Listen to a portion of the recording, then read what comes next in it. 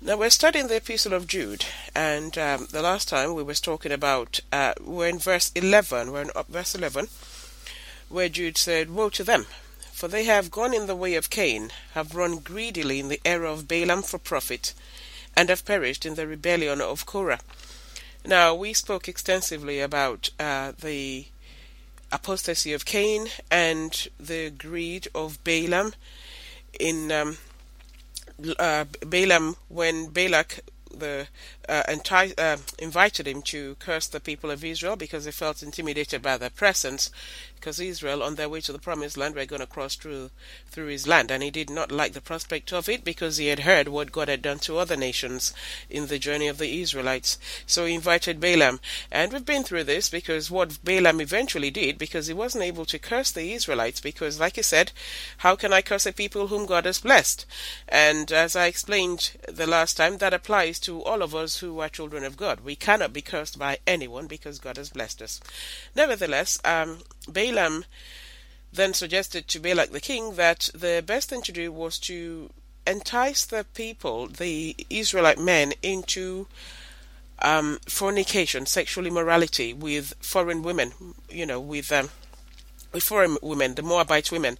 Now, God had forbidden that. God had forbidden intermarriage for the Israelites. They were not to intermarry with other nations of the earth because there were people separated unto God.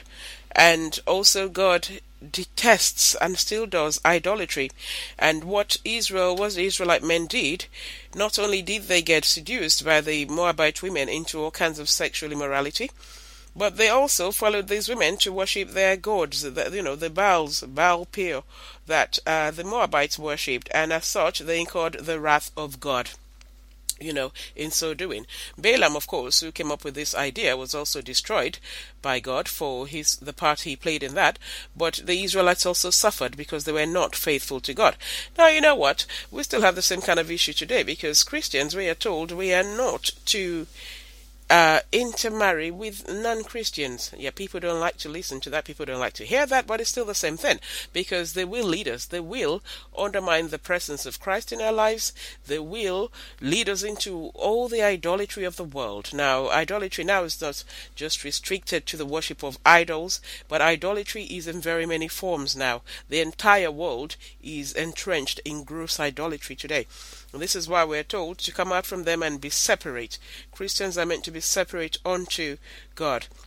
We're not to intermarry with believers. Of course, there is a place where if you had been married to a non-believer before you came to know Christ, you are told, the Bible tells us, you are not to divorce them because you are now a believer, as long as they're willing to live with you. But if they want to go, you are free to let them go. But anyway, I'll leave that for now. So that was the thing.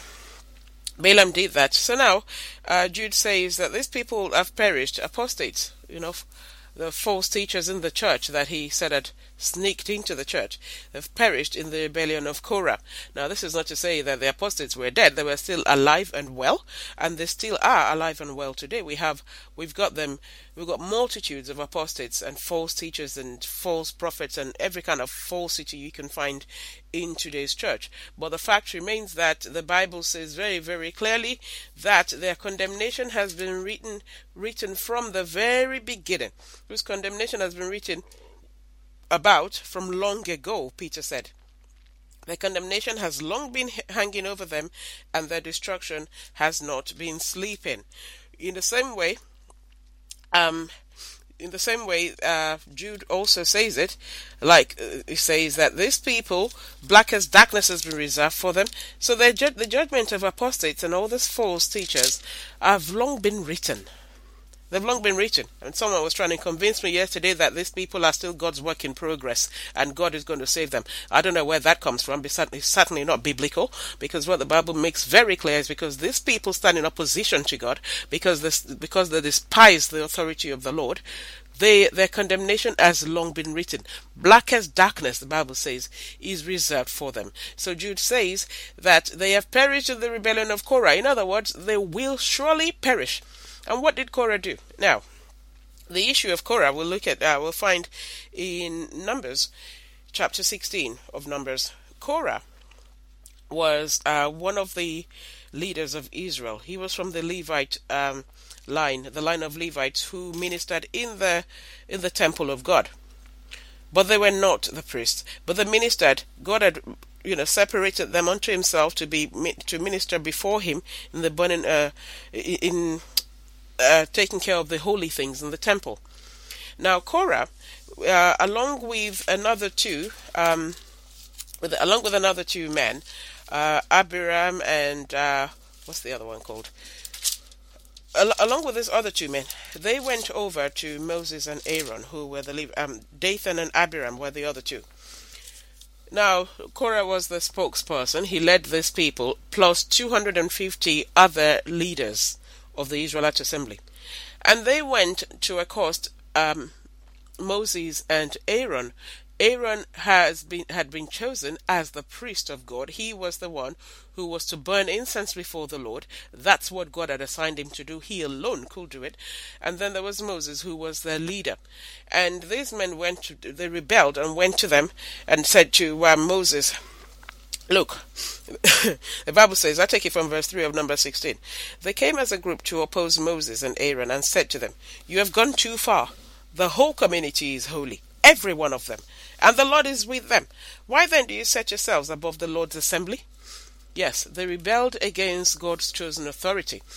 They decided Moses and Aaron could not just be the only ones to lead them in worship and in serving God. They were all holy. God was with every one of them. So why did they have to be under the authority of Moses? Moses and Aaron had gone too far. They were pushing their luck. Who did they think they were? They weren't any more special than the rest of them. They said all the things and they rebelled. And Moses told them, look, it is not against me that you have rebelled, it is against God, because Moses was God's chosen leader. Moses did not elect to serve God. Moses did not call himself into the ministry. He did not call himself to serve God. He did not have himself ordained by any man or institution or body to serve God. He was called. And so when the people rebelled against his authority, they rebelled against God. And you know what happened? If you read chapter 16 of Numbers, I can't go into the full details now, but what happened was Moses asked them, okay, you want to be ministers before the Lord, you want to be priests, fine, bring your censers tomorrow morning and come and burn incense to the Lord. And they did this, and God destroyed them. In that chapter is recorded the very first earthquake, because what God did in his anger towards these people who had called themselves, trying to impose themselves on God, establishing themselves as leaders before God when God had not called them into leadership. Now, what happened was God decided, he swallowed them up. The earth swallowed them up alive, them and their households and all that they owned. The earth parted and swallowed them up. Yes, all them, the entire families, these three men who rebelled against the authority of God in his servants. And the rest of the Israelite assembly, you would have thought, would have learnt their lesson from that particular incident. But no, they went the following day and grumbled against Moses and Aaron that they had killed the people of Israel, they had killed their leaders, and God's anger burnt against them too. And of course, God inflicted them with a plague that, you still haven't learnt your lesson, you still want to speak against my authority, do you? And 14,700 of them were destroyed, killed by plague. Until this said Aaron and Moses, the only leaders acceptable to God, chosen by God, went and interceded on their behalf, and that was when the plague stopped. But before then, 14,700 of them had perished. In addition to Dathan, Korah, and Abiram and their families and their kith and kin. So you see, this is what the Bible says about these apostates, because the same problem still persists today. All apostates and false teachers, they refuse, they despise the authority of the Lord. Jude said that earlier. Peter also said it. They despise the authority of God. They set up their own church today and set themselves up as leaders. Not called by God, but they call themselves. We are plagued today. That's where everywhere you turn, everybody's a pastor, everybody's a bishop, everybody's this. Now, there is a place where we can appoint leaders in the church. In the And there are only two positions in that, which is the overseers, which is bishop, and deacons. And the Bible makes very clear what we are to look for, the qualities to look for in such leaders, because God is a God of orderliness. These people are, can be appointed by the church body, by the entire assembly, to oversee the activities and the welfare of the church. And just those two positions, bishops and deacons. And like I said, the conditions for their election are made very clear. However, we have the gifted men, the offices of the gifted men. And these, quite honestly, cannot be done by men. Only the Lord Jesus can call his members. Can call his servants in that wise. And that is why when we look in Ephesians chapter 4, it says in Ephesians 4 from verse 11, I believe, yes, it was he who gave some to be apostles, some to be prophets, some to be evangelists, and some to be pastors and teachers, to prepare God's people for works of service, so that the body of Christ may be built up until we all reach unity in the faith and in the knowledge of the Son of God, and become mature, attaining to the whole measure of the fullness of Christ. See those positions. We do not have authority to bring people in them. Only the Lord Jesus calls those whom he has chosen into such positions of leadership, and they are called to teach the people, to preach and to teach the people, for the purpose of raising this people to be useful to God, to maturity in Christ. That is what they're called to do. And such people, their message is always the same message you find all through the prophets in the Bible and the apostles. The message never changes. The message is the same. Because you know what? Living the Christian life is an arduous task. It is a lifelong career, living as a Christian. Because we're not going to be made perfect this side of heaven until we see the Lord face to face. And as such, it is not easy, because every day we face new temptations, new level of temptation, new trials, new tribulations each day, and striving through each day is enough trouble of its own. That's why Jesus said in Matthew chapter 6 from verse 25 to 33, I believe, where Jesus was saying about, don't worry about what you should eat or drink and what you shall wear and all that. He said, seek ye first the kingdom of God and his righteousness, and everything else will be added unto you. He said, sufficient for the day is the troubles therein. So you see, we have to take one day at a time. But when we have apostates and false teachers in our midst, which we have now, we've got an army of them. They come up because they've called themselves, they are lacking in the anointing of God. And like I said, the anointing, they are the ones who always shouted about anointing and talking about anointing. But then what is this anointing? I have said it before. The anointing is God's given ability to testify to his glory, to preach about him, to speak authoritatively about God, and to speak authoritatively word from God. That is what the anointing is. It's not the ability to show yourself as something extraordinarily special, and you've got the anointing to turn a poor person into rich, and you've got the anointing to turn a barren woman into mother of children. That's not the anointing. And all such boasting is ungodly anyway. Because under no circumstances God traded his sovereignty to his servants in that kind of way. But then you have those user-friendly messages being devised because the anointing of God is lacking in the lives of false teachers and false prophets and apostates, all these people. They're all one and the same. Because the anointing of God is not lacking, they come up with all kinds of idle notions, all kinds of weird interpretations of scripture, all kinds of ridiculous false promises that they cannot keep. I ruffle very many feathers when I speak about miracles are not for today. Not to say God cannot work miracles, but they are not every Christian's entitlement. They are not even promised to us as an entitlement. People freak out when I say things like that. People freak out when I say things like, we do not have the offices of apostle and prophets today. People go mental with me. They go mad.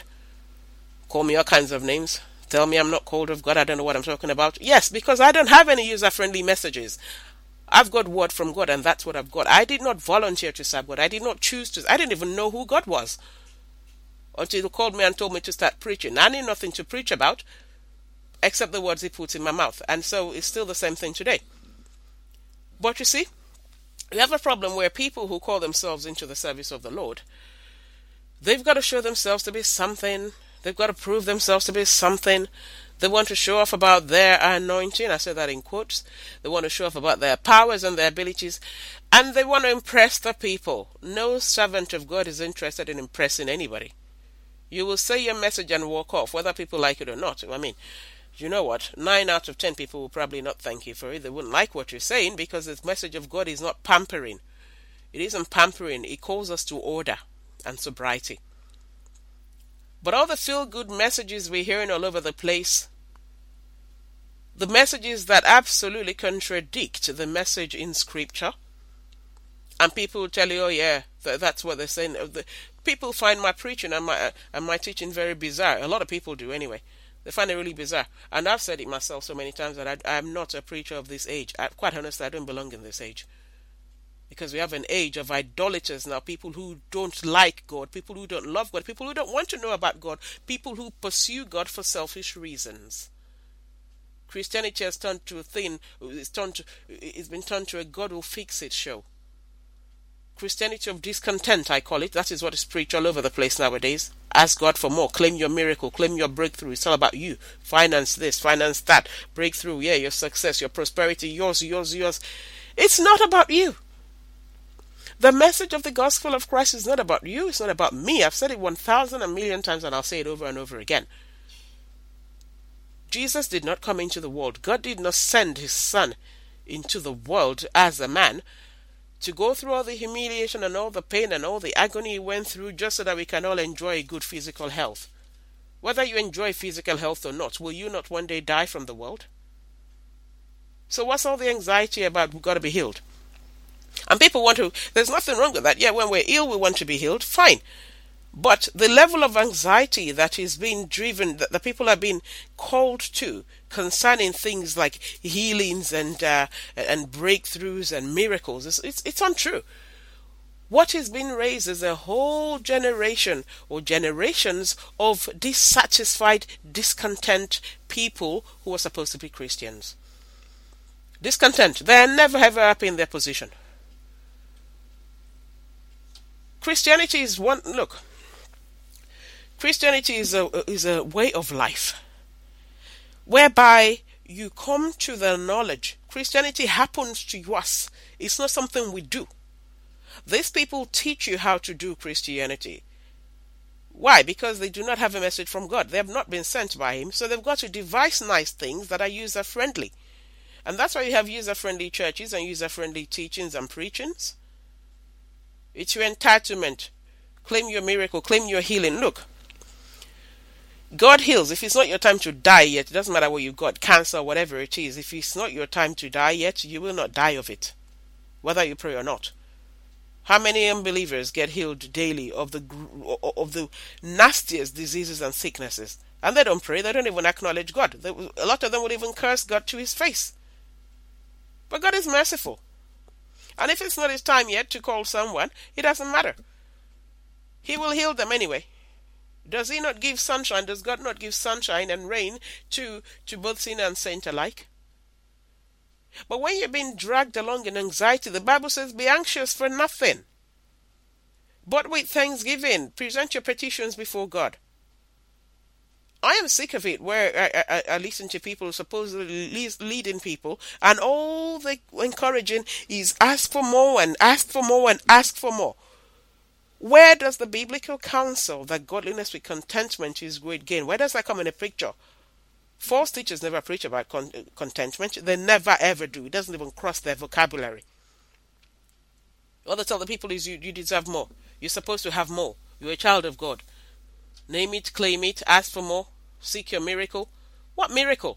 Jesus said very clearly, he said, look, a wicked and adulterous generation, asking for miracles, but none will be given it except the sign of Jonah. For as Jonah was in the belly of a fish for 3 days and 3 nights, so the Son of Man will be in the belly of the earth for 3 days and 3 nights. Now we've seen that Jesus resurrected. Why is his grace not sufficient for you as a believer? Why must he do you personal miracles and financial breakthroughs and everything?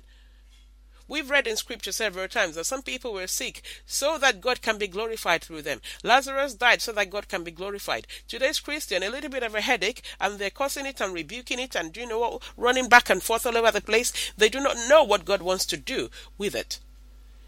If you have to die for the glory of God, what's wrong with that? That's certainly how the early Christians lived. And all these new concepts of rejecting this and rejecting that, reject anything negative, power of positive speech, speak life into your situation and all that, turn yourself into God. You're not God. Some people tell you you're little gods, so you got the same creative power as God. Where did that come from? All these heresies and all the nonsense that's being spoken today. Everybody wants to be something important in the church. So what people doing today? If they're not setting up their own thing called church and putting themselves on top of it as senior pastor or whatever it is, they're having themselves being ordained as one. We do not have a right to appoint pastors and evangelists and such. They are gifted men, gifted of Christ. He alone calls. The Bible said he himself, he gave some to be. He calls such people. But we have an army of them now. Everybody's there. Everybody wants to get involved. There's so many. Everybody's a pastor everywhere. What is going on? Why don't we wait anymore for the effectual call of God? Why must we all lead? This was exactly what Korah and his troop did. That's what they did. They thought, why can't we be leaders? We've got to be leaders. We are all holy. We all know God. And that's exactly how it is today. Everybody claims to know God. Everybody claims to have a vision. Everybody has a dream. Everybody has a word. Everybody has some word of knowledge and all kinds of things like that. And they are coming with all kinds of nonsense. Many Christians today cannot even separate their Christianity from their superstitious belief and lifestyle. I have never seen it anywhere in the Bible, Old and New Testament, where demons were being cast out of believers. Is done today. I do not see anywhere in the Bible, in the New Testament church, where Peter and John and all the other apostles were telling people to gather around because if they are barren, they were going to open their wombs and give them fruit of the womb. I didn't say it. But these are the things that are going on. I don't see them gathering people together saying, okay, you're single, you must get married, so, we're having a single seminar. All these user-friendly activities in the Church of Christ, well, I say in the Church of Christ. These things are not in the Church of Christ, actually. They're in what is called church, but they're not the Church of Christ. And people have to come away from that misapprehension that everything that calls itself church belongs to Christ. No, it doesn't. We cannot force ourselves on the Lord. Korah tried it with his troop. They were swallowed up in the very first earthquake. And just because God is long-suffering doesn't mean he's not going to judge these people. That is why Peter said it, and Jude made it clear that these people are going to be judged by God. They are going to be judged by God. Black as darkness, it says, has been reserved for them. They come in, they do not bring the people. Apostates come in and false teachers, they bring people onto themselves. Onto themselves. They bring people to believe in them, to believe they are something when they are nothing. And so when I speak in certain places about you do not have the authority to do this, as servants of God, we do not have the authority to do that, we cannot promise this, we can't, people freak out on me because I've bruised their egos. How can I tell you, I'm a pastor, how can you tell me I don't have the authority to cast out sickness? But have you? When you speak to the sick, do they immediately get up and walk off like they did in the days of Christ and the apostles? Because unless they do, you are not operating that biblical gift. As believers, we can pray for the sick. Yes, if it is God's will, he will heal them. If it isn't, we can pray until we are blue in the face. They will die anyway, if they are meant to die from it. But you want to tell me you've got that gift of healing, then I want to see you operate it, use it in the same way the apostles did and the same way the Lord Jesus Christ did. You want to insist that you have the authority to cast out demons. I want to watch you do it. That's if you can find one with a demon, because what we have nowadays is people being accused of witchcraft who are not witches.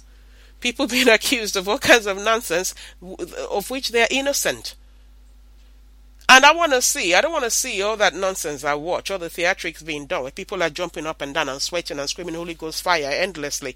I want to see you speak to a demon, say, come out of her, or come out of him, and the demon shrieking in your presence and fleeing, as they did with Jesus Christ and the apostles.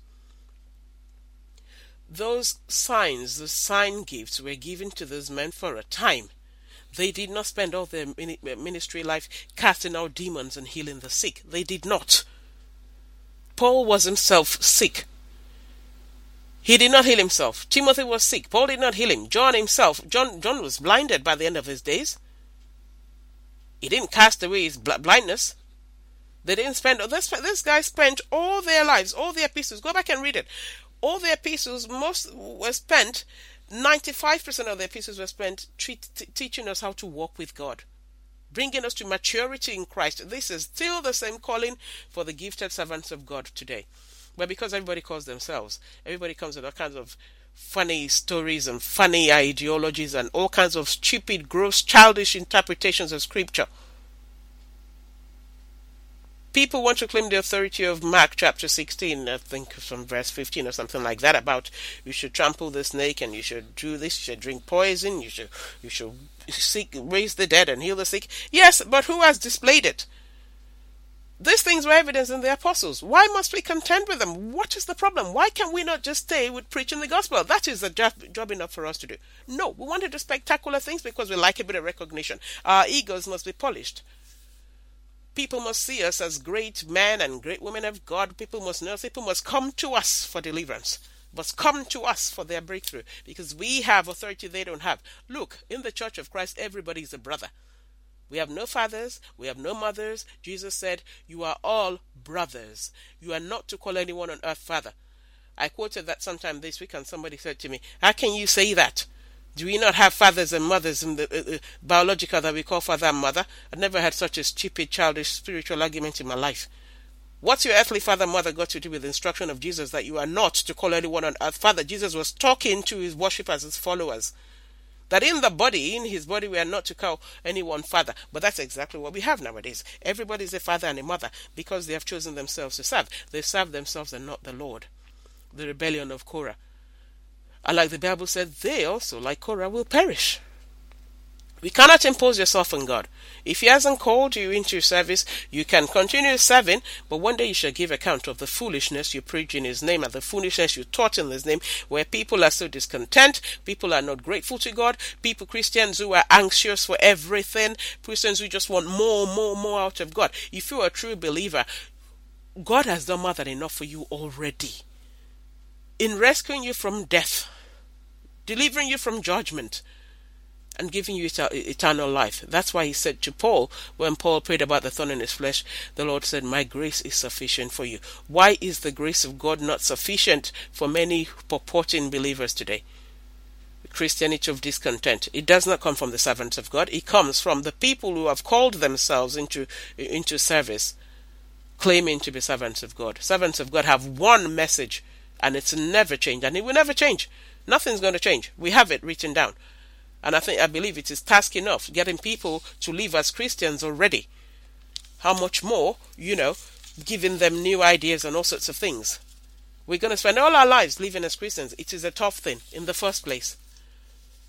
So, the rebellion of Korah.